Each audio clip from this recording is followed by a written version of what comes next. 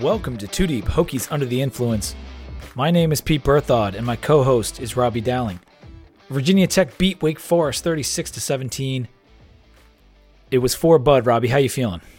Amazing. Is there any better way that we want to go out for Bud than, and it's not going out. We still got games left. There's a lot to be played, and he'll be around the program for a long time. But, I mean, that defensive performance is quintessential Bud, and it's amazing.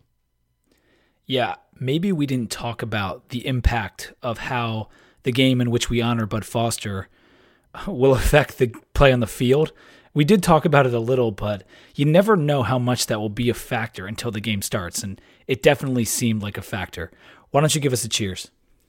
Well, I'm going to hold off my salute to the team because we're going to talk a lot about that game, and my salute to him, and hit on two notes that are unrelated, actually, to football. The first, it was announced today that Erik Neander, a guy that you and I knew in college, was named 2019 Executive of the Year in MLB.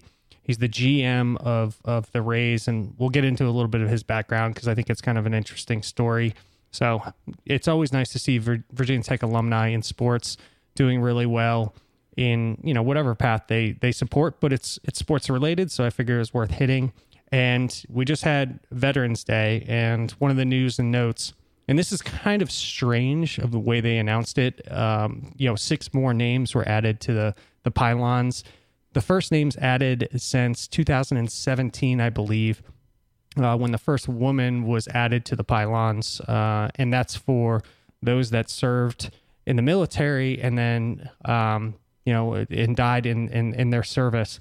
Now, we all know the difference because it's been harped on so many times. Memorial Day is to, salute those that serve and then die, and Veterans Day is those for, that served and in the military, and they're two very different holidays. It's weird that Virginia Tech did it at this time, but given it's somewhat related, and a news and note that I read up a bit on and I thought was actually really interesting given the history of the school and the cadet presence and that sort of thing, I figured as weird as it is to announce it now and not near Memorial Day, that's a little bit strange, but still worth us all, saying a cheers to and paying our respects to.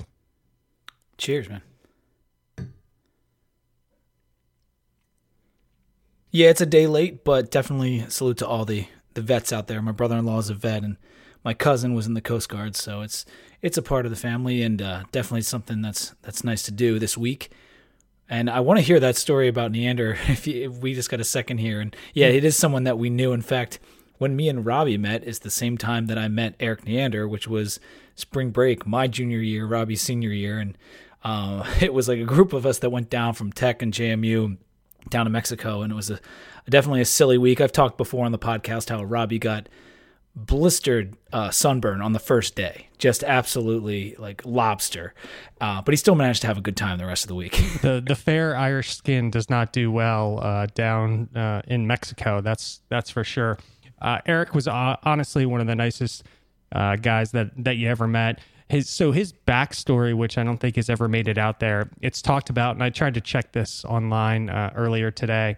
So Erik was like a really stud baseball player in high school, set all sorts of records up in New York. And his senior, I think it was either his junior or senior year of high school, he actually tore up his shoulder playing dodgeball, like gym dodgeball. And was diving into the bleachers and just ripped apart his entire shoulder, which effectively ended his chances at a true college career. And, went to college, was hoping to play at Virginia Tech as like a DH, big dude. I used to like lift with him, and I used to have to spot him with like the bad shoulder. And like, it gave the fear of God in me that like I couldn't hold up this much weight. But in any case, that was like his thing. He had scholarship offers all over the country to go play baseball. All of them obviously wiped out as soon as he tore up his shoulder. Fast forward, we were all drinking buddies in college and got to know each other pretty well. And then we never really kept up after college for, a multitude of reasons, probably mostly my fault. But He well, wasn't Eric like locked in a closet tracking stats for the Rays right out of college? That's probably why I didn't hear from him. Yeah, he started as an intern and worked his way up in, I think it was 10 seasons. It took him to go from intern to GM of the Rays. Yeah. And he paid his dues for sure. Yeah, and just an incredible story, and just very much kind of the Hokie mentality in the sense that, you know, we don't have the big college Ivy League label to our names, but we're going to work our butts off and make something happen for ourselves. So I think it's a cool story because he could have just let baseball, you know, go out of his, you know, what his focus was, but made it in a different way. And honestly is kind of a savant in the way that he just moved that quickly through the ranks. It's pretty incredible, not coming from what a lot of GMs are these days, which are like Ivy League dudes, you know, are more money focused and less talent focused. He did it through understanding talent and what it took to do on the baseball field. And I feel like we have some NASCAR fans out there, just in case you want to like have something to hold him to. He's a big Kyle Busch fan. Before, it was cool to be a Kyle Busch fan. I don't remember, but all he would talk about is NASCAR and Kyle Busch. And I couldn't even spell NASCAR when I got to Virginia Tech and had to learn more about Kyle Busch than I ever thought I would. Yeah, I did say he paid his dues, but then again, he's about our age. There's probably a lot of people in their 40s that are like, how did this kid get to be a GM? And he's a sharp dude. He's done a lot of great networking, and obviously he's got a talent for it, because he's the GM of the year, and with the payroll the Rays have, obviously that factors in. What he's done has been pretty amazing. Let's move on to some football. News and notes. Bud Foster was honored at the game. We talked about it. They unveiled a banner. I didn't really know they were going to do that. Instead of a number, it had the lunch pail on it. It was pretty emotional for Bud. Lots of former players were on campus, and it kind of set the tone for the afternoon. You were at the game. How was that ceremony? We actually got there early. We got there at 2:45. I haven't been early to a game. Probably only 2 games I've been early to, and that was Frank Beamer's last game, and then this salute to Bud Foster, which wasn't his last game, but obviously was really important. And I'll say it, and I'm not afraid to say it. I cried again. I cried at the Frank Beamer one, and this one, we took it easy before the game, so it wasn't the alcohol speaking. It was tough, and you can just see the emotion that he had. It's okay. Bud cried too. Yeah, exactly. So it wasn't a heavy cry. It was more of one of those like hidden ones. As I said, you try to like keep the sunglasses on so no one can see. Yeah, I wish I had sunglasses. I'm there with like this gigantic, one of my buddies is a former offensive lineman. He played for Colgate, and he's like this gigantic, burly, like dude, soft as a teddy bear. But I'm like, I can't let him see me cry. Like see me, it'd just be so bad. Let's move on to the polls. The AP poll came out, and we did receive some votes this week. We were number 34, if you want to go all the way out there. Wake dropped out of the polls, but them and UVA both got more votes than we did. Bama moved to number 4, Penn State to 9, and Minnesota up to number 7. In the college football rankings, LSU is the new number 1. Ohio State is number 2, Clemson 3, Georgia 4. So that would be your playoff rankings. And then Alabama, after the loss to LSU, drops to number 5. Do you have any reaction to any of that? Not too much. That's probably where I would have pegged everybody. I was surprised that they made the move on Alabama to push them back to 5, because that puts them in a really tough spot going through the rest of the year. They could still get in with that loss, but the more that I hear people talk about the scenarios that could play out over the rest of the year, and who knows, a million things could happen, but they have a tough slate to try and now get the wins necessary to get into the college football playoff. And Alabama's been in every single college football playoff, I think, thus far. So that would be huge. Yeah, they do have obviously Auburn coming up, but this is going to be weird going down the stretch, because it's hard to see Bama losing again, but Auburn is very good. And if they don't lose, I think before the game they said there was a 70% chance Alabama can lose and still make the playoffs. So that could definitely play out. We'll see. Wake fell out of the college football playoff rankings after the loss to us. There's only one ACC team in the rankings, and that is Clemson. That's a little sad when you consider there's, I think it's 5 Big 12 teams in there. Yeah, and probably are there 5 group of 5 teams in there or close to? It's got to be quite a few. It's at least 4 because Appalachian State popped to number 25. Yeah. So even though they lost a game, they bounced back and barely beat, an under 500 South Carolina team. That was good enough to get Appalachian State into the rankings. Let's move to the injuries. Hendon Hooker was back, and it was great to have him on the field. The only one I noticed wasn't out there was Silas Janzi. We were pretty much at full strength everywhere else after being really shorthanded last week at Notre Dame. Late in the game, it looked like Ashby tweaked a hamstring. Bud said he practiced today, and he's hoping to have him at full speed for Saturday.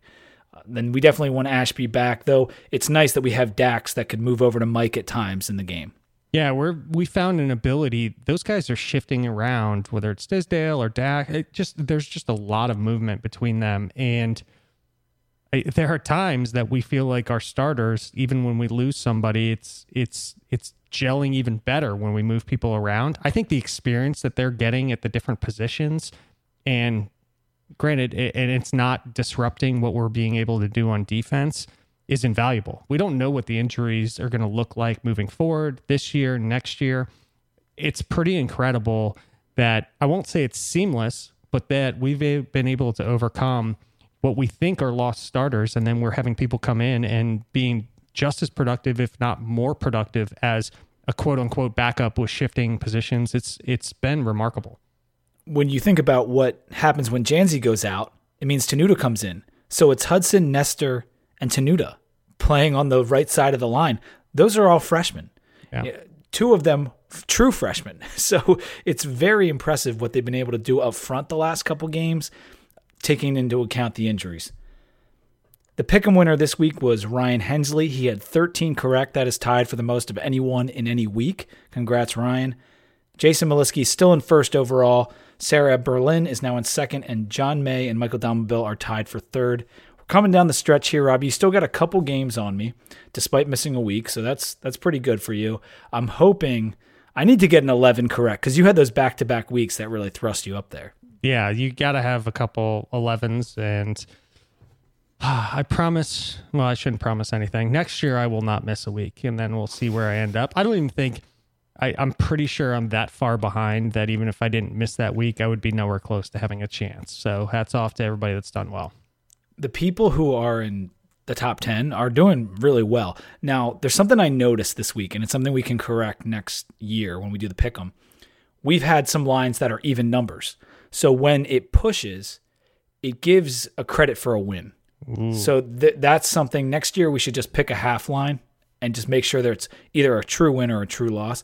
And it's fine because it's even for everybody. I'm just saying if you were looking at a percentage and betting, you wouldn't necessarily win money with that percentage because some of them were pushes. But that's just something we can take into account for next year. That's fair. I'll just pick a half point to go up or down and just try and rotate between them.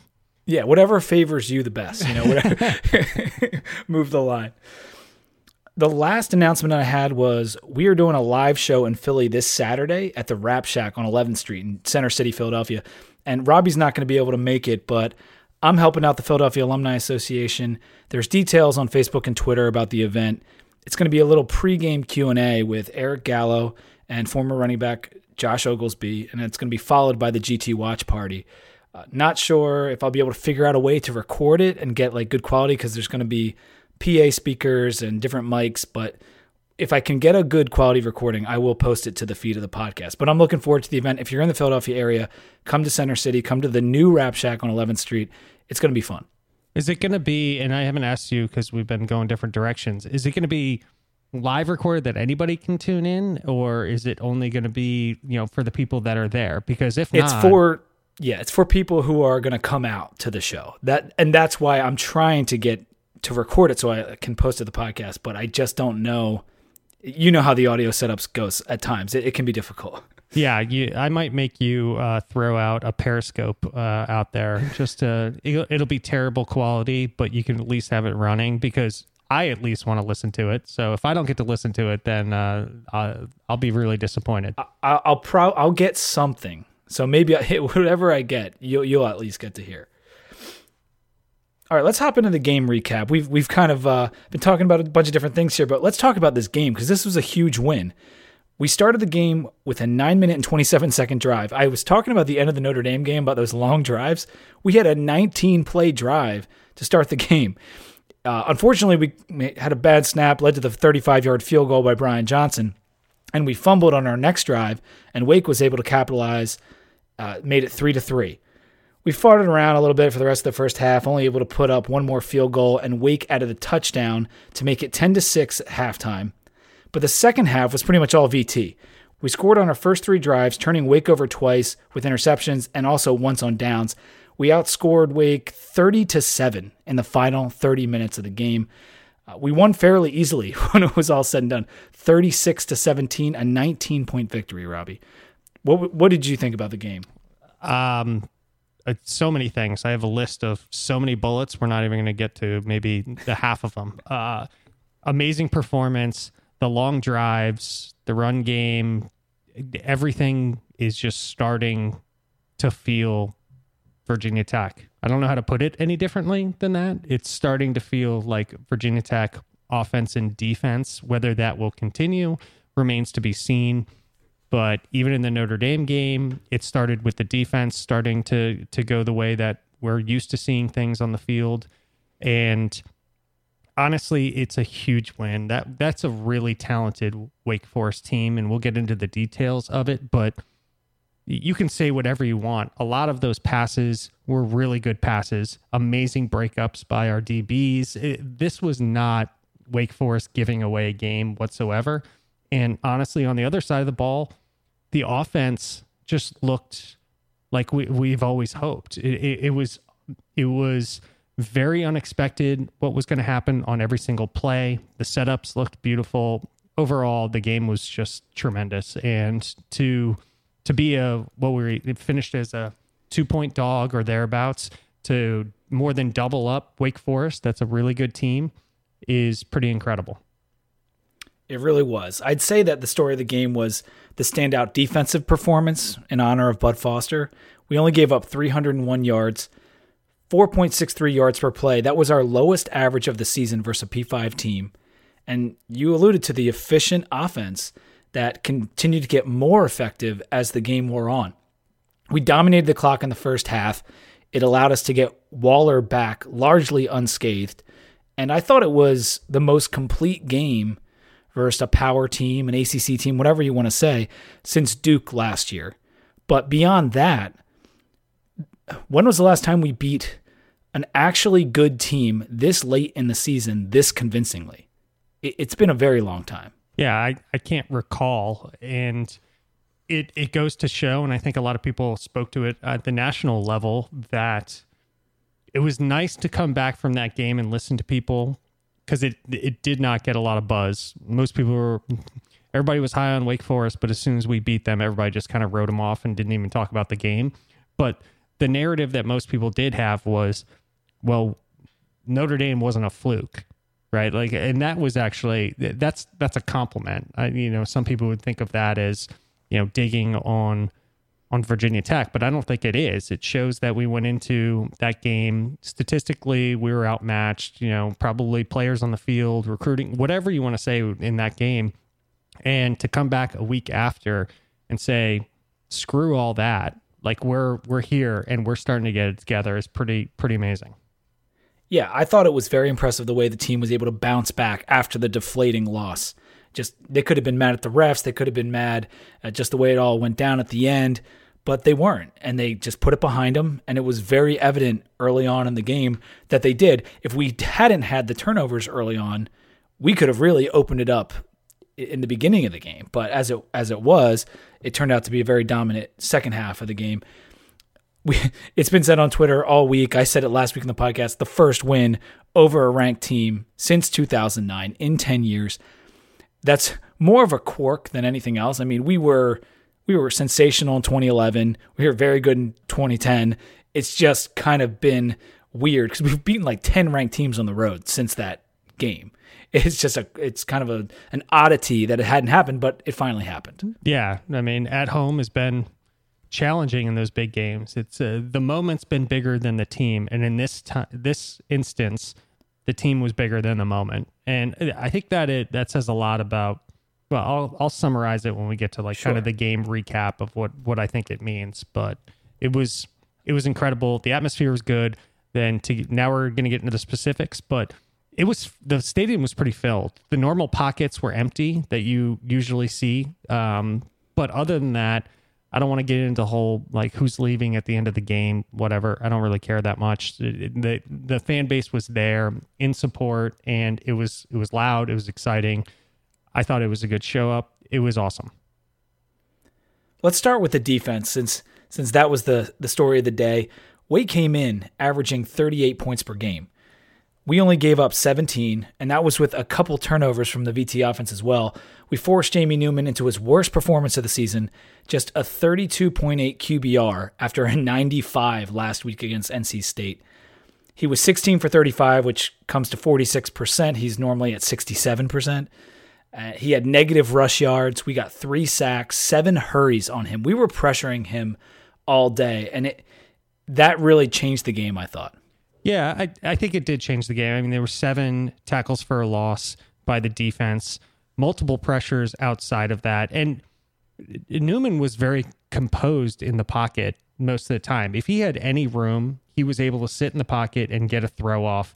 And even some of those throws were exactly on point, and the DBs just swatted them. They always talk about, throw your arm up through the basket. And actually, it was said by one of the commentators in the game, on the long passes, that Virginia Tech style of playing defensive back, where you're just watching the eyes and watching the arms, and as soon as they go up, just stuff your hand through. So he honestly threw a lot of really great balls in that game, and a testament to, us being able to create pressure to make him force it a little bit and make him a little bit confused, motion in the backfield and people covering in the ways that they should be. And overall, it was pretty amazing to watch a quarterback like that I think we can all still walk away from that game saying is extremely talented, and an offense that's extremely talented. To shut them down is a testament to what they did. Yeah, we used a lot of press coverage. That kind of knocked them off their fast-paced game. Great performances from Dax, Floyd, Diablo, Farley, Crawford, Garbett, Belmar. I could go on, but you get the idea. It was a group effort, but some of those guys really stood out. There were interceptions for Dax and Crawford. Crawford won ACC Player of the Week on the defensive line, Player of the Week. Garbett forced both interceptions, and he had the slow start because of the shoulder injury, but he's starting to really come on. Belmar's starting to come on at defensive end. That's exciting because the last 2 years we've had a really hard time getting pressure on the quarterback, and you can see what it leads to when we do get it. And the defensive tackles, the addition of the JUCO Crawford has been a game changer because Hewitt is a good, solid player, but Crawford is so dynamic, adds a different element in the middle of that line. And watching him drop back into coverage and pick that ball off was so sweet. It was so funny because he was creeping towards the line. I watched it a few times, and then you see him take about 4 yards back, and then you just see the eyes, and you're like, he's going to catch this ball. My goodness, he's going to have an interception. That was incredible. Garbett with knocking that pass and hitting Newman on that, and then Dax with the heads-up play. That's like an outfield Willie Mays Hayes type catch. It was over the shoulder, his off shoulder, away from where he's running to. Yeah, he had to back up quite a few steps to get it. And he caught it facing the opposite way to, facing the quarterback. So it was a true Willie Mays Hayes catch and huge heads up. It was pretty remarkable. Also with that, the whole delayed mesh point with Wake Forest has to be so hard to deal with. And you probably noticed it as well. They've been doing it all season. I think we talked a little bit about it in the last podcast. That they hold it so long, and he's such a terrific quarterback that can be extremely dangerous. The way he's reading everything that's happening out on the field, waiting for that opening to just pull it, and the team did well, responding to it. That's tough. They do it so well. It's pretty incredible. I also thought this was the best game by the safeties. I said their names, but Diablo and Floyd really are playing like we expected them at the beginning of the season. They've kind of been up and down and a little bit more down. And just these last 2-3 games, we've seen them really turn a corner, and it's made a huge difference for the defense. On the outside, Farley is now tied for 6th nationally in passes defended per game. He's number 1 in the ACC, number 1 in pass breakups as well in the ACC. This is a guy who just last year was having all kinds of coverage issues, and now I'm almost worried that he could leave early for the NFL. Like that's like kind of where I'm getting to, because you look at the numbers, he is putting up a lot of pass defended numbers, and soon enough, quarterbacks are going to learn to just stay away. Yeah, it's incredible. A guy that switched positions, he's moved around a lot, and we all knew, but we're not patient enough. We all said it to ourselves, like, you have to give him time. He has to learn the position. He'll be good when he starts to figure it out. But we're always like, man, when's he going to figure it out? When's he going to, like, it's a game by game thing. That's not how these things play out. Other than, like, the most elite players can just play any position. And he's not starting. He's well beyond figuring it out. There were some missed tackles. In particular, the Surratt pass in the end zone where he bounced off. It might have been 4. That was disappointing. Yeah, it might have been 4 guys that ended up, 1 he bounced off of, and 3 others that had a chance to make the tackle there. There was some room for improvement, but overall, the defense played lights out. And seeing their development week over week, if a Hokie isn't excited about that, I don't know what you can get excited about, because it looks fantastic. I did want to give Chamari Connor a shout out too, just because he was nursing a hammy, dealing with those wide receivers and tight ends, and he still managed to get himself 1.5 tackles for loss and a sack. And at the end of the game, I think he made a pretty big play. So I just love some of these guys on defense. They're getting better all the time. They're still so young, and we're only giving up 2.2 yards per rush. And with the way the pass D and the corners are coming along, it's what we said before. Like, we've got the talented players. When is it going to come together? It's starting to come together for this defense, and it's really exciting. Let's move over to offense. We finally outgained a Power 5 team by a significant margin. We had 470 yards to Wake's 301, and I think the way it got started off so well was that first drive, and combine that with the drive a couple ones later where we had a 7-minute drive. That was 16 minutes off the clock in the first half, and I thought that was really helpful for the defense, not only because we were getting Waller back at halftime, but it kept them fresh and gave them confidence that we were going to be on the field and scoring later in the game. So the beginning of the game, we really set the tone offensively, and it came down to some great play calls, to be perfectly honest. Yeah, I was blown away by a lot of things in the game on the offensive side of the ball. We went from, and we'll talk a lot about this, we went from Quincy Patterson, by my stats, and my stats are all that matters because I'm the only one who keeps track of them, we went from Quincy Patterson being one of the longest passing games that we've had under Fuente to Hooker having one of the shortest. You would think with Quincy Patterson, and I'm not an expert, most would think that he is a better running threat than he is a passing threat, so why are we throwing the deep ball? Hooker is a better passing threat than he is a running threat. If you take that out of the whole situation, the scheme in this game was borderline perfect. I mean, it was made, there was the bubble screen that people don't like, but it was used at the right time. There was the run plays, sweeps. Yeah, the jet sweeps that came in were perfectly timed. The fake bubble screen came in, and it was just amazing. Like, the offensive line played so well and was blocking so well that we had runs up the middle for yardage that we haven't really seen lately. Usually there were plenty of stuffed plays, but even those set up other plays that just work so well.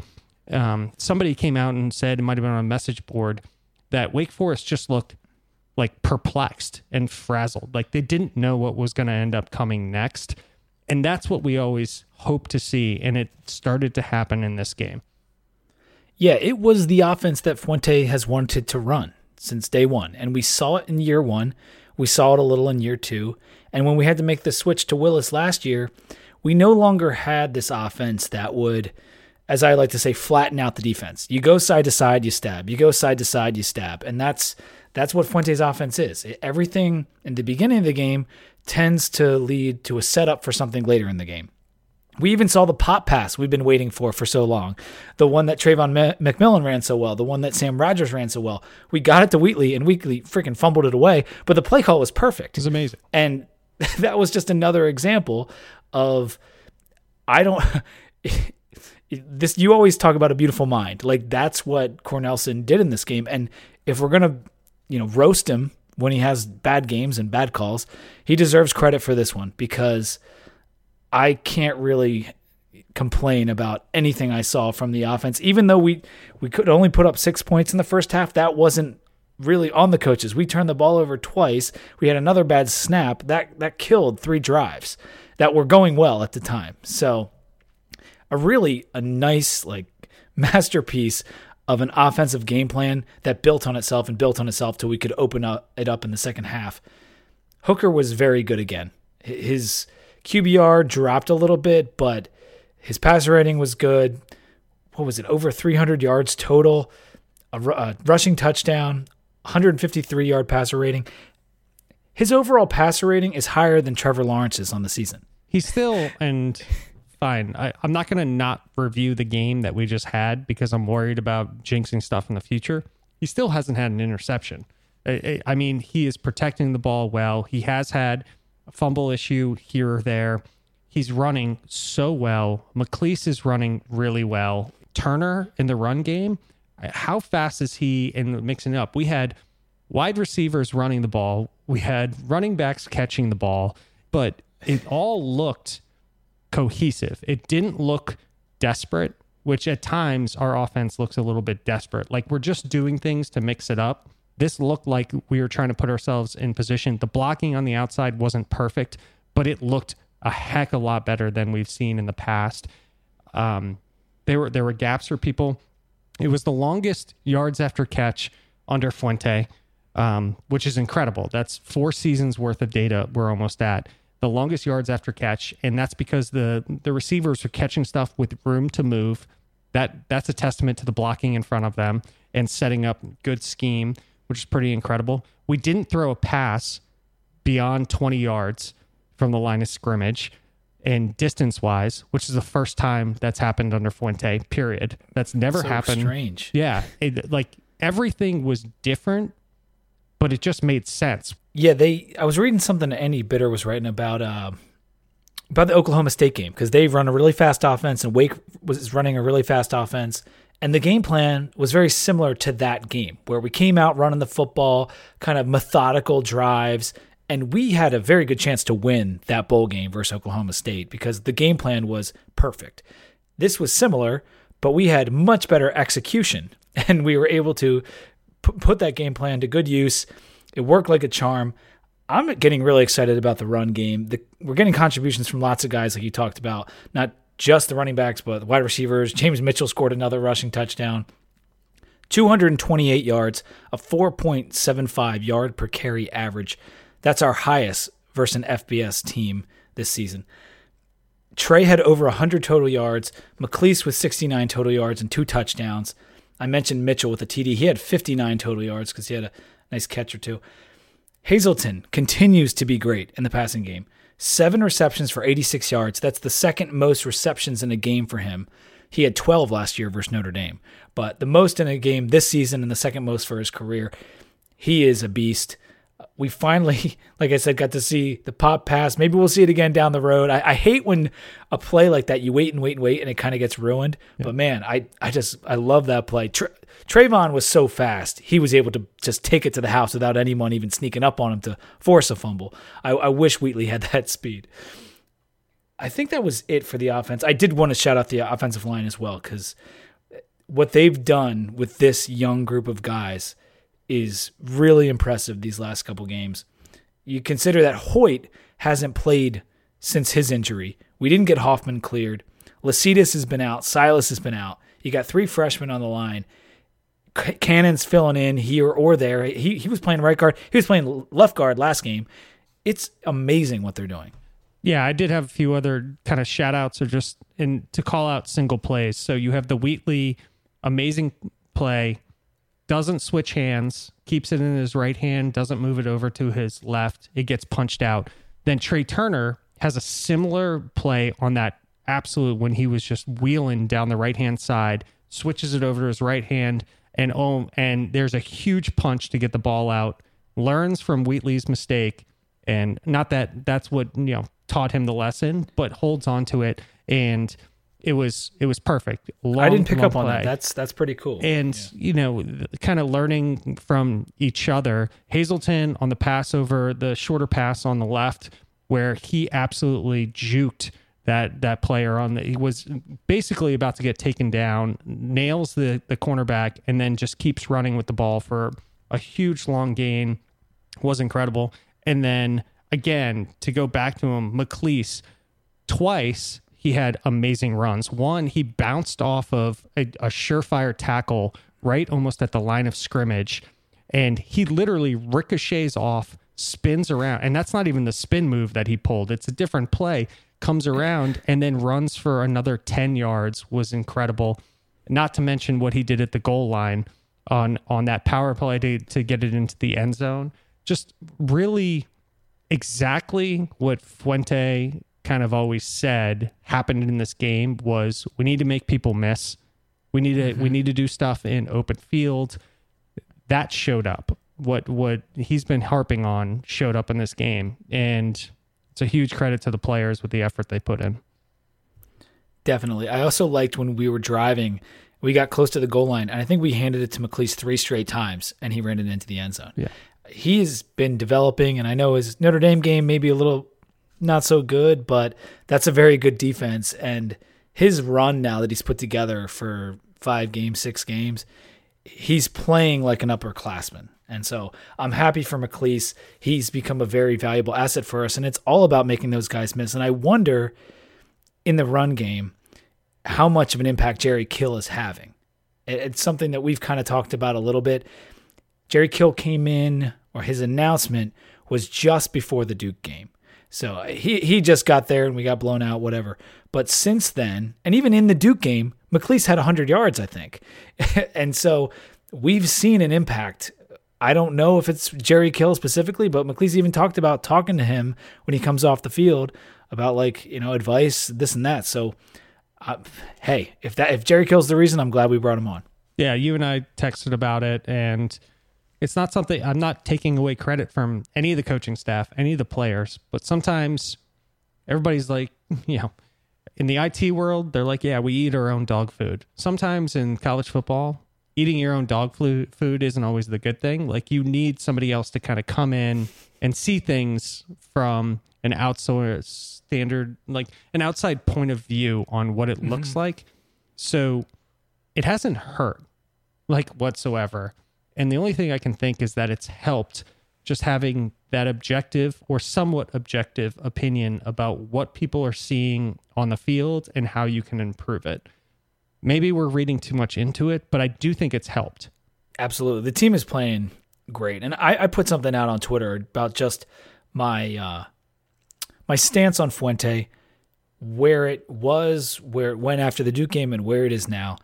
And just like Cornelson, if you're gonna trash him when he's doing bad and embarrassing your school over and over again, you have to give him credit when he gets the first win over a ranked team in 10 years. And we're going to give him credit because the team has been playing like a completely different team since the Duke game. And it makes you wonder, if Hooker had started since day one, what would our record be? I think at minimum, it's probably 7-2. Yeah. But maybe it's 8-1. Maybe it's 9-0. But the biggest counter to that, and it's been pointed out to me multiple times on Twitter, is that without the Duke pantsing, would we have the motivation? Would we have the rock bottom moment that we needed to turn it around? It's such a fair point, and it's absolutely true. I will say that this team is completely different. Statistically, in the pass game, they're statistically different. In the run game, they're statistically different. And maybe that's all a credit to getting beat up, but this is the team that I expected to have the full year, and it wasn't. And that's cool. I'm more than happy I said 10-2, and I'll be fine to look like an idiot. But this is the team that I saw in this last game, and even a little bit in the Notre Dame game, with the resolve that they showed to stick with it and to nearly pull out a win that they had no business being a part of, that I expected. And I don't really care about the past. I'm more happy about where they're at right now. Yeah, it's the team we thought we'd have. You said it perfectly. And if they go 9-3 with a 1-point loss to Notre Dame, Robbie, I'm going to say that you were right. I'll take that. Thank you. All right, we're going to move on to our matchup with Georgia Tech. I do want to talk a little bit about bowl projections, because that's something we can actually start thinking about now. I'm almost nervous to jinx it, because we need another win. I'm nervous you're about to jinx it. All right, then we're not going to do it. We're going to take our beer break, then we're going to talk some Georgia Tech. Robbie, what are you drinking? So I am drinking, I don't think this has been on the podcast. Again, sorry to everybody if I'm rushing home, grabbing beers on the way. This is the Resist Consume Life Drink Art. It is from Adroit Theory out in Percival, Virginia, where my parents lived for a long time. A good brewery. They just, not too recently, a little bit ago, started canning their beers. They used to do the bottles with like the cork top, and they were impossible to open. And then finally, pressure got them to move to cans, which I think is a perfect move for them. It's a triple IPA, Mosaic Citra, Simcoe hops. It's 10% alcohol by volume. It's got the, I don't remember the original origin. Do you remember this image? I know it was the Obama. I do remember the Obama, the can, yeah. The Obama picture. Yeah, it's like the Obama Hope picture. The Hope picture. They put it on a Star Wars theme, which is quite weird, but overall the beer's pretty good. The triple IPAs have become too much for me, and I kind of stay away from them, but I was in a rush, so I figured I would get a new beer for the podcast. The Droid's got their own kind of weird style. It's very dark, gothic theme. The artwork's good. The beer's good, but it's a triple, so it's a lot to take down. I am drinking the First Draft Make the World Better beer from Yards Brewing Company in Philadelphia. Make the World Better is a foundation by Connor Barwin, the football player for the Texans and then the Eagles. He was on the Rams most recently, and now he's retired. But he's done a lot of charity work in Philadelphia over the years since his time with the Eagles. And they had a release party for this beer up at the brewery a couple weeks ago. So me and my wife went. It's a beer that's right up my alley. It's an IPA, 7% alcohol.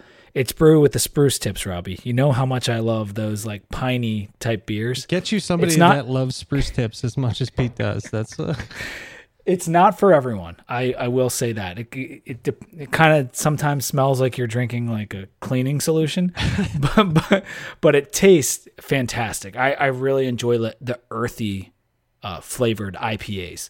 So this is the Make the World Better. You can pick it up there. I'm not sure how wide the distribution is, so I'm not doing anyone any favors. But if you happen to be in Philadelphia this weekend, coming to the event perhaps that I'm going to be helping host, maybe you stop by Yards and grab yourself some beer. Let's get into Georgia Tech. Virginia Tech is going down to Atlanta November 16th, 3:30 p.m. on ACC Network. Georgia Tech's 2-7. They're 1-5 in the ACC. Their two wins are South Florida and Miami. So it's something about the Florida schools that Jeff Collins just gets up for. He did used to coach at UF, so maybe that's it. They lost to the Citadel, however, and they also didn't score on offense versus Temple. They only scored a safety. But they played Pitt and UVA very tough, and those were their more recent games. It's a young transitioning team, particularly on offense. They're definitely getting better.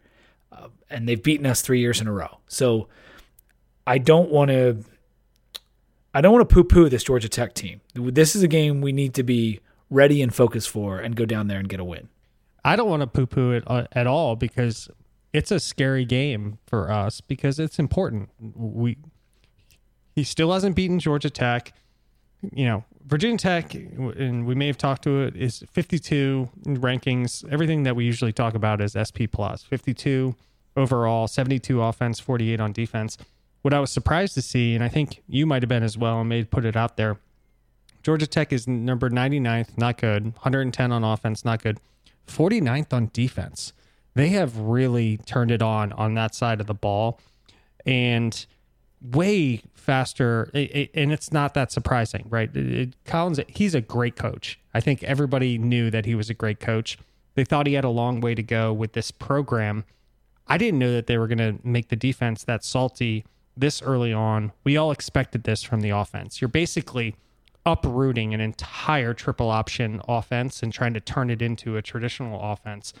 But that defense, it's good, and they just played UVA. I have a UVA fan in my office, and he was scared in that game. They played them really close. They're getting better every week. They really are. And being up here, watching a lot of Temple football, I have two brothers-in-law that went to Temple, and actually I have three brothers-in-law that went to Temple. So I have seen my fair share of their games, and they are a tough defensive team the last few seasons, and that's because of Jeff Collins. They do some creative things on offense too, but I knew that Georgia Tech, athlete-wise, wasn't that far behind. So defensively, they're better probably than they were the last 2 years on defense. It's the offense that we knew switching over was going to be where they needed to catch up. And that's exactly what's happening. Like you said, 110th on offense, 49 on defense. I mean, it's a huge juxtaposition there, but the overall quality of the team is still low. And we're now, depending on where you look, we're a top 50 team. I think S&P has us at 52. Sagarin has us at 54. We're almost 50 spots ahead of where Georgia Tech is in every ranking. So this is a game that we should go down there and win, but it doesn't mean that I'm not nervous. I said last week, this game scares me. Atlanta has not treated us particularly well. And against Fuente, he's 0-3. So this is a get over the hump. I know it's a different, it's not Paul Johnson, so that's nice, but it's still a get over the hump. Yeah, I totally agree with that. And I'm hoping in some ways, it's not nice when a coach uses their history as a way to motivate the team. Like, I've never beat Georgia Tech, so that's why we have to go out and play well. That's not a great look, but in the mind state this team probably has right now after that Notre Dame game and a great Wake Forest performance, I feel like it's motivation that you could probably use. You have to word it the right way. It's like, hey, we haven't done great against this team. It's time to go out and get a W. Well, because we've complained about the fact that he's kind of gotten in his own head playing Georgia Tech because he would always talk about possessions and you need to make the most of them and whatever. That's a little bit gone. However, Georgia Tech this year is still a run-focused team because that's what the talent has dictated. In the beginning of the season, they were starting Tobias Oliver. Now they're moved to the freshman James Graham at QB, who was at one point a Virginia Tech commit. He decommitted on the initial signing day, whatever you call that, the December signing day, and committed with Georgia Tech on that very same day. We wanted them to play DB. I think GT was going to give him a chance to obviously play quarterback, and that's what he is now. He's their starting QB. As a freshman, I think it's a redshirt freshman, but still a freshman, 6'1", 192. He's got almost 1,000 yards passing, only 47% completion, 8 TD to 5 INTs. His ratings, not very good. The 40 QBR is bad. However, he's coming off of his best game, which was against UVA. Yeah, and you've tweeted out a bunch about how UVA's lost a lot of talent in the backfield.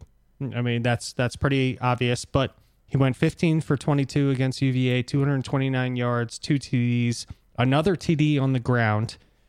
With that. So responsible for 3 of their TDs. But it really comes down, Jordan Mason, their running back, has been, I guess I don't want to put it in a mean way, but their only bright spot really on the offense thus far this year. And 129 rushes, 716 yards, 7 TDs. He's averaging 5.6 a carry.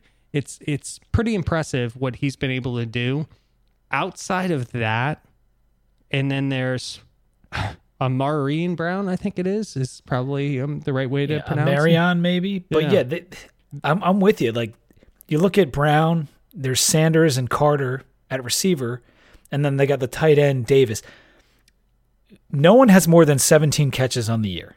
And one guy has over 300 yards from scrimmage other than the running back Mason. So they're limited offensively is how I'd put it. The one good running back, a freshman QB who's still kind of getting his feet under him but improving, and then a bad O-line. They're 100th in sacks allowed per game, 111th in tackles for loss allowed. I don't think the Georgia Tech offense is very good. It's not something I'm going to be up at night, the night before the game, worrying about. But Graham's running ability, that's always sneaky. You never know. We got to keep him in contain. That's going to be the key.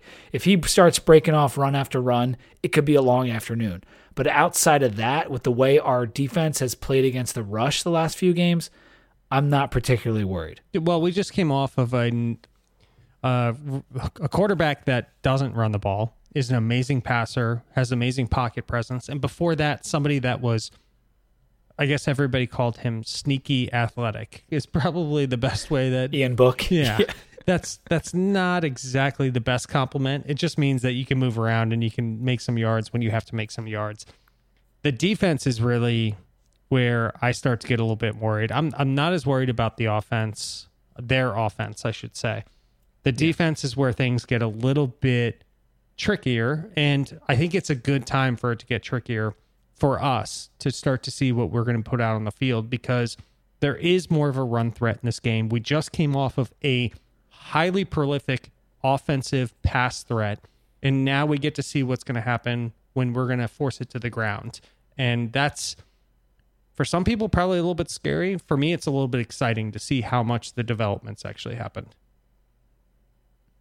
The Georgia Tech defense, although they're 49th in the S&P, they're 64th in yards per play, 54th in opposing QB rating, and 91st in yards per carry allowed. That's kind of music to my ears when you think about what we've done in the run game offensively the last few games. Just had 228 yards. Notre Dame, not as good, but the games before that, we were starting to build that running game, getting over 100, 150, 200 yards a game. This leads me to believe that we can do that again. They might try to just shut us down and stop the run, but then we're going to go to Hazleton over the top. We should be able to move the ball on the ground with Hooker and King and McLeese, and that excites me. They're also 110th on third down. Opposing teams are converting 45%, 94th in tackles for loss per game, 98th in sacks. So the statistic that is the most favorable for Georgia Tech is the S&P Plus. And I can't quite see it based on all of the other statistics. I'd agree with that. They also have they have injuries at all three levels at this point that they're dealing with. So I think Caleb Oliver's out. I was looking at it today. I couldn't figure out definitively, but at DB, Swillings is out. He was a good linebacker for them, so he's out for the season. That's definitive. And then you go back up. So they have their linebacker, David Curry, leads the team in tackles, but he has 2 sacks, 1 interception, and a forced fumble. Had a good day against the Cavaliers as well. Tariq Carpenter, a DB, second on tackles. He has 3 passes defended and a forced fumble. Nothing statistically really kind of shakes me in my boots in this game. I tend to agree with you. It's a decent defense, not a great defense. And if the offense shows up the way they did in this past game, we should be all right in that side of the ball.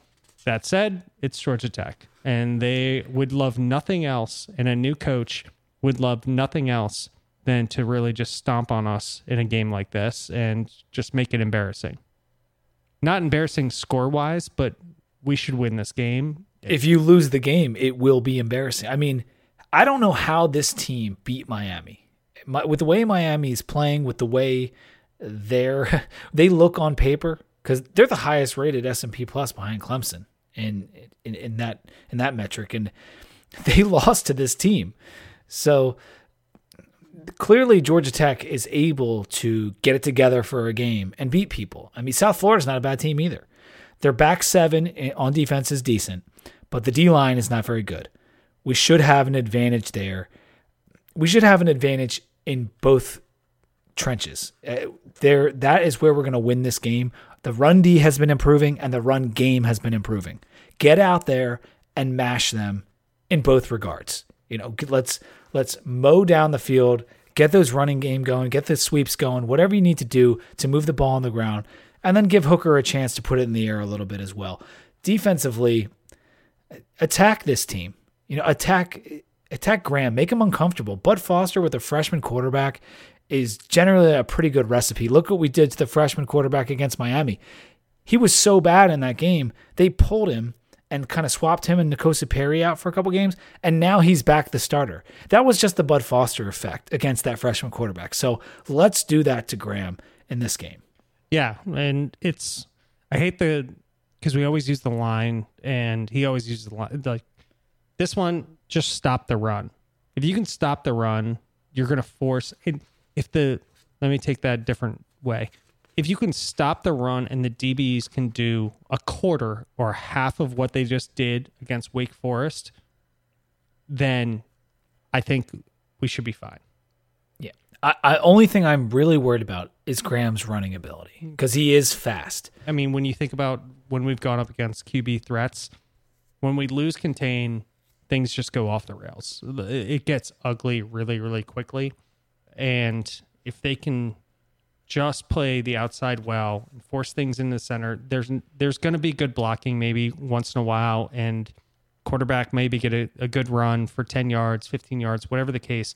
Just keep your focus and don't allow the outside kind of QB run, and I think that's going to be a big point of emphasis that I always see when things break down against fast quarterbacks that we end up going up against.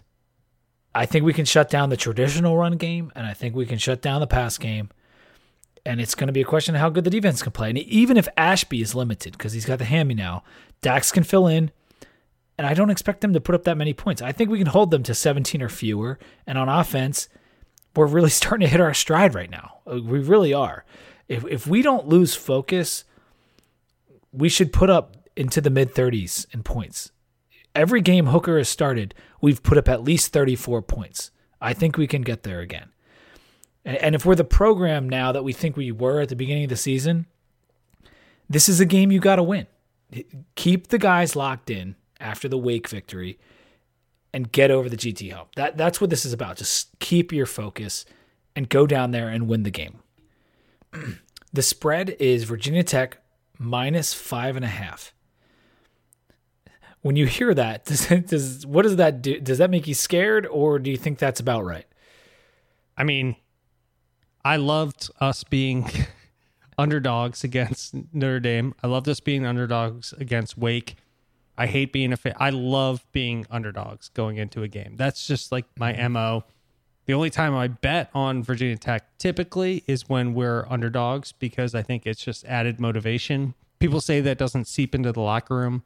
But I do think that Fuente can sell the fact that, like, hey, guys, go down there and win, and we're bowl eligible. Yeah. And that's a pretty big selling point. I thought the 5.5 is too low. I like our chances to cover, but UVA didn't cover. They lost to UVA by 5, so that wouldn't have covered the spread. Georgia Tech lost to Pitt by 10. They lost to UNC by 16 and Duke by 18. You got to keep in mind some of those results are farther back. The Pitt game and the UVA game, I think, are a little bit more pertinent. And both of their defenses, at least if you look at S&P Plus, are a good notch better than ours. I think the difference is our offense is so much better than theirs. So I do like our chances to cover the spread. But it's not something I'm going to be betting. It's not something we're going to necessarily be picking on this podcast. But I thought the 5.5, for the way we've been playing and their record, maybe a little low. I said the Notre Dame spread was stupid. I mean, it's just I bet on it hard. Then we came back. Vegas corrected. They corrected not enough, obviously, and I still would have taken us over Wake with my own money. I don't like saying that stuff on the podcast, and now it looks like they've now overcorrected again, and they're just like, this is a big game. It's not a rivalry game the way that traditional teams think about it. But this is a tough game, and it means a lot to both teams. That when the Techs go up against each other in the Tecmo Bowl, it's important to both teams. And that emotion, I think, is what makes me a little bit wary of the 5.5. I think if we play the game that we just played, or close to it, not, call it 80% of what we just played is enough to cover that spread. My worry is if we got 80% of what we just played, we'd probably win by 3 touchdowns, in my opinion. I hope you're right. That defensive performance against an offense like Wake, and then put it against GT's offense, it would, I don't know, it would go really well. So let's hope that's what we get.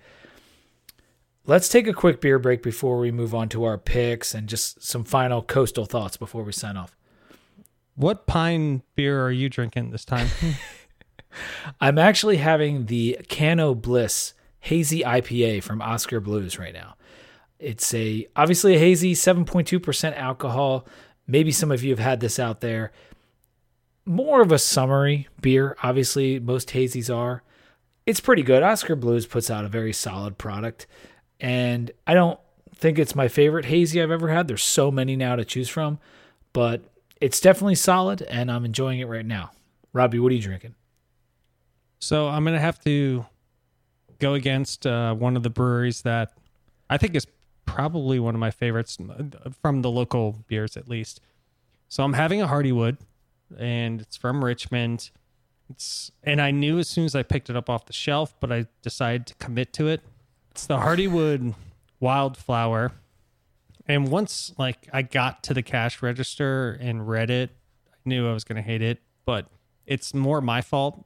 It's a double IPA with wildflower honey in it. It's 8.8%, so it's got a little butt to it. So it's good. There's just so much sweetness in there. It's almost hard to kind of stomach. It's too much for me, and I just came off of a triple IPA, so maybe that's it. And I love Hardywood, so no disrespect to them because they make some incredible beers, and this one's just, it's not for me. It's got a lot of honey in there. So just on the Coastal real quick, if Pitt were to lose to UNC this weekend, I think that means we could potentially lose to them but still win the Coastal on a tiebreak as long as we beat Georgia Tech and UVA. This is not something we want to have to rely on. There's a lot of Coastal scenarios that are out there because maybe Miami pops up at that point and then it's like a 4-way tie or something. But we have an advantage because we beat Miami and we've beaten UNC and we have a bunch of Coastal wins. But either way, we don't want it to come to that. It's just something to keep an eye on. Maybe we want to root for UNC just for safety's sake this weekend. All right, let's get into the picks. Indiana is going to Penn State. This is an Indiana team that has surprised a lot of people, but they still weren't able to get into the college football playoff rankings. Penn State losing to Minnesota dropped to 9. They're 14.5-point favorites over Indiana. That hook is tough. So it is. I'm going to go. This one I was actually debating as we were sitting here looking at it. How is Penn State going to react to that loss where it's not dashed hopes? They still have a chance, but it's like the smallest margin of them actually fulfilling what they wanted to do. I'm going to go Penn State because I feel like they're a young team trying to build for the future, so there is more to play for in setting up expectations for next year. But this year is going to be a struggle for them to achieve what they probably thought they could. I'm going to take Indiana plus 14.5. I don't necessarily think they'll win, but I think they can keep it closer. For a young team like Penn State, this is going to be a tough test. Can they bounce back and go out there and smash someone that apparently the line says they should? Next game, Michigan at Michigan State. Michigan's number 15 in the CFP rankings. 13.5-point favorites going to East Lansing. I'm going to take Michigan State. I know that they just had an awful game. They were up 28-3 on Illinois, and Illinois came back and won. So they're dealing with their own amount of devastation right now. But it's now Michigan week, and I think something about Michigan State. I feel like they're going to cover the spread, and I could end up looking very foolish here because they're not a good football team, but it's a rivalry. I'll take the points. I'm going to go Michigan, as much as I don't want to, and I don't like Harbaugh whatsoever. And I'll just leave it at that. The Michigan State game was a devastating loss. They could bounce back. Michigan, this is their only redemption that they have left. They're not going to beat Ohio State. If they do, I will be blown away. So this is their last chance at redemption and really kind of making a statement. Next game, Navy at Notre Dame. This is actually a pretty darn good game. Navy's number 23, Notre Dame number 16 after throttling Duke. Notre Dame, 9-point favorites over Navy. That's a one-loss Navy, by the way.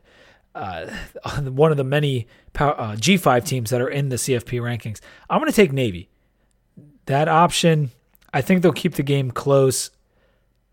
I actually think they could win it outright. This might be a good money line pick. I have no idea, but I'm not going to be betting on the game, but I will take Navy against the spread here.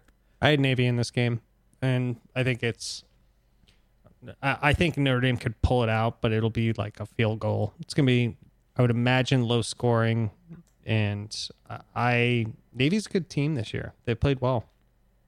They have. They've had a good bounce back season. Next game, Minnesota at Iowa. Golden Gophers coming off the big win, number 8. And Iowa lost to Wisconsin in a very close game. They're number 20. Iowa the favorite. How about that? I think that means I'm taking Iowa. You're going with that? I'm going to go Minnesota. I doubted them once. I can't doubt them again. Yeah, I doubted them too, and I looked like an idiot. So this might not be a good idea, but that line, I mean, come on. Oh, yeah. No, you're on the right side of the bet, but I'm on the emotional side of the bet. Next game, Oklahoma at Baylor. This is a huge game in the Big 12. Number 10, Oklahoma, surviving against Iowa State in the late night game. They stopped a 2-point conversion, or else they would have lost to Iowa State in a furious comeback. It's going to Baylor, who's undefeated, the lowest ranked 9-0 team in CFP history at number 13. I'm going to go Oklahoma here. They almost lost to Iowa State. They should have lost. I mean, basically, the 2-point conversion that you and I, chatted a little bit about.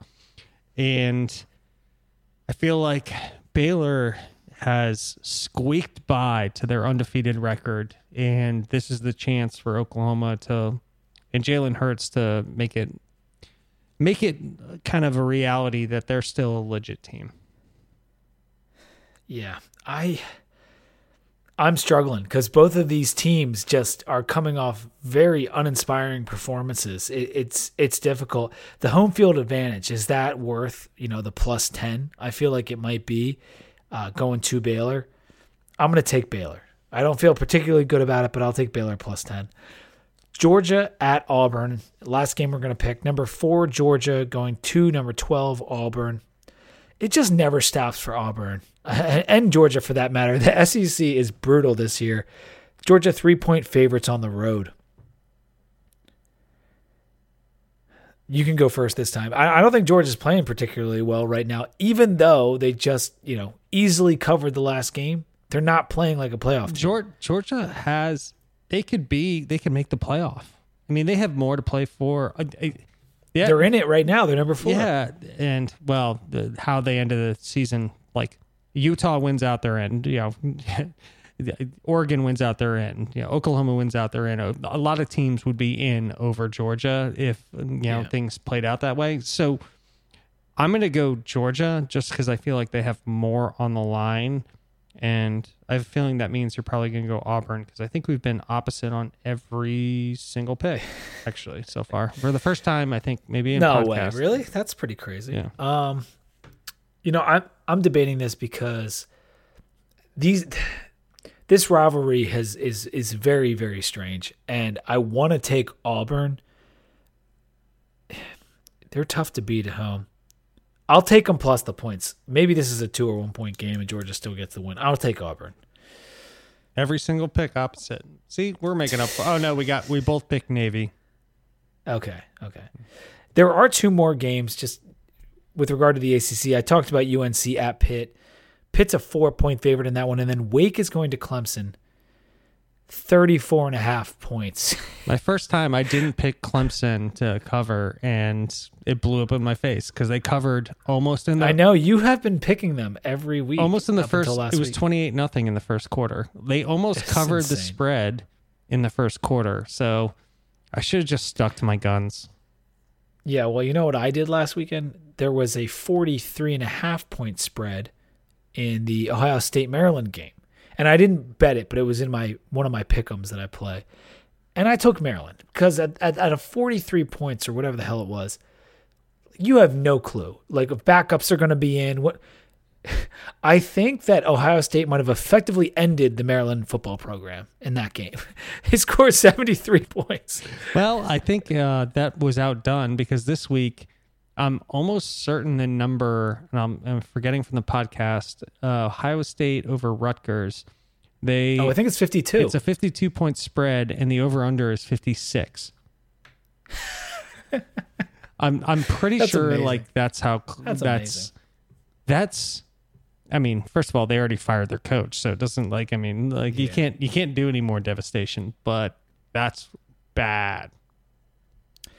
Yeah, maybe it makes Maryland happy because they don't look as bad as Rutgers with that spread. But man, oh man, Maryland the last 2 weeks, Ohio State and Michigan.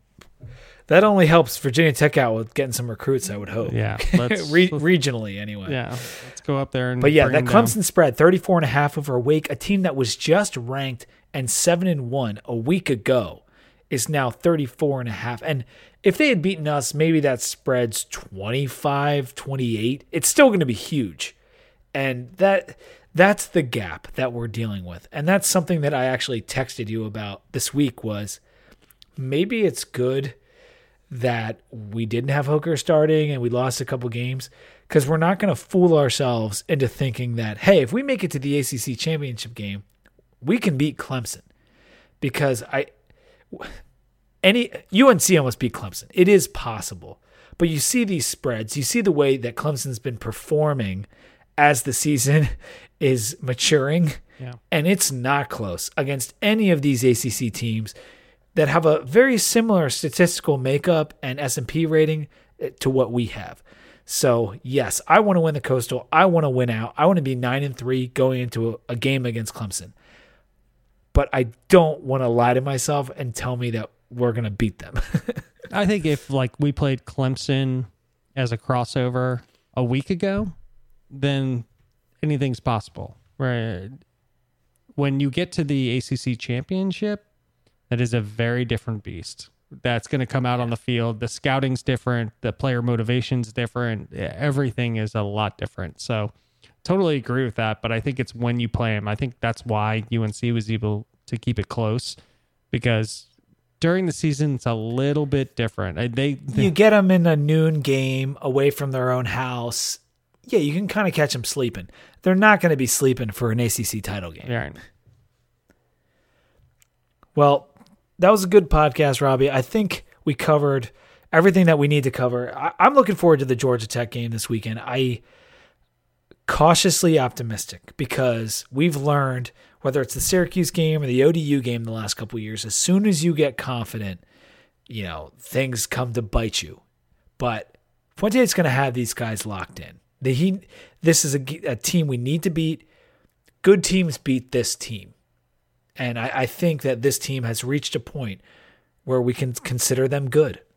The game that we could be sleep on, and we did sleep on when we had Duke at home, that's you only get one game like that when you're a program like us to have the sleepy kind of get beat really, really bad or not pay attention to an opponent.